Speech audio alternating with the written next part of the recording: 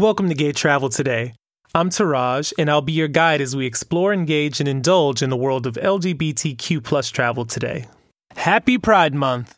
Pride parades may have been delayed, canceled, or moved online. In spite of it all, there's a number of ways that you can still support the LGBTQ plus community in all of its colors this month. Look up a few LGBTQ plus causes and organizations near you and find out how you can help, especially during these times. Pride happens at all levels, but the most important is what happens at the local level. You can support your community by donating to LGBTQ plus charities, whether that's monetary or investing your time. So continue to wave your flag high and uplift our LGBTQ plus artists and musicians and support TV shows and movies that were created by our community. Tell us how you're going to be celebrating Pride during the month of June by hashtagging Gay Travel Today and Saggy Travel. Also follow me on Instagram at Taraj08, that's TERAJ08.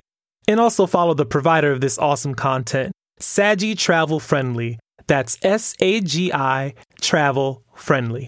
And remember to use the Gay Travel skill to book your next destination and also get those much needed up-to-date travel advisories. All you have to do is enable Gay Travel skill on your favorite voice assistant and tell it to simply open Gay Travel. I'll catch you tomorrow, so bon voyage wherever you are.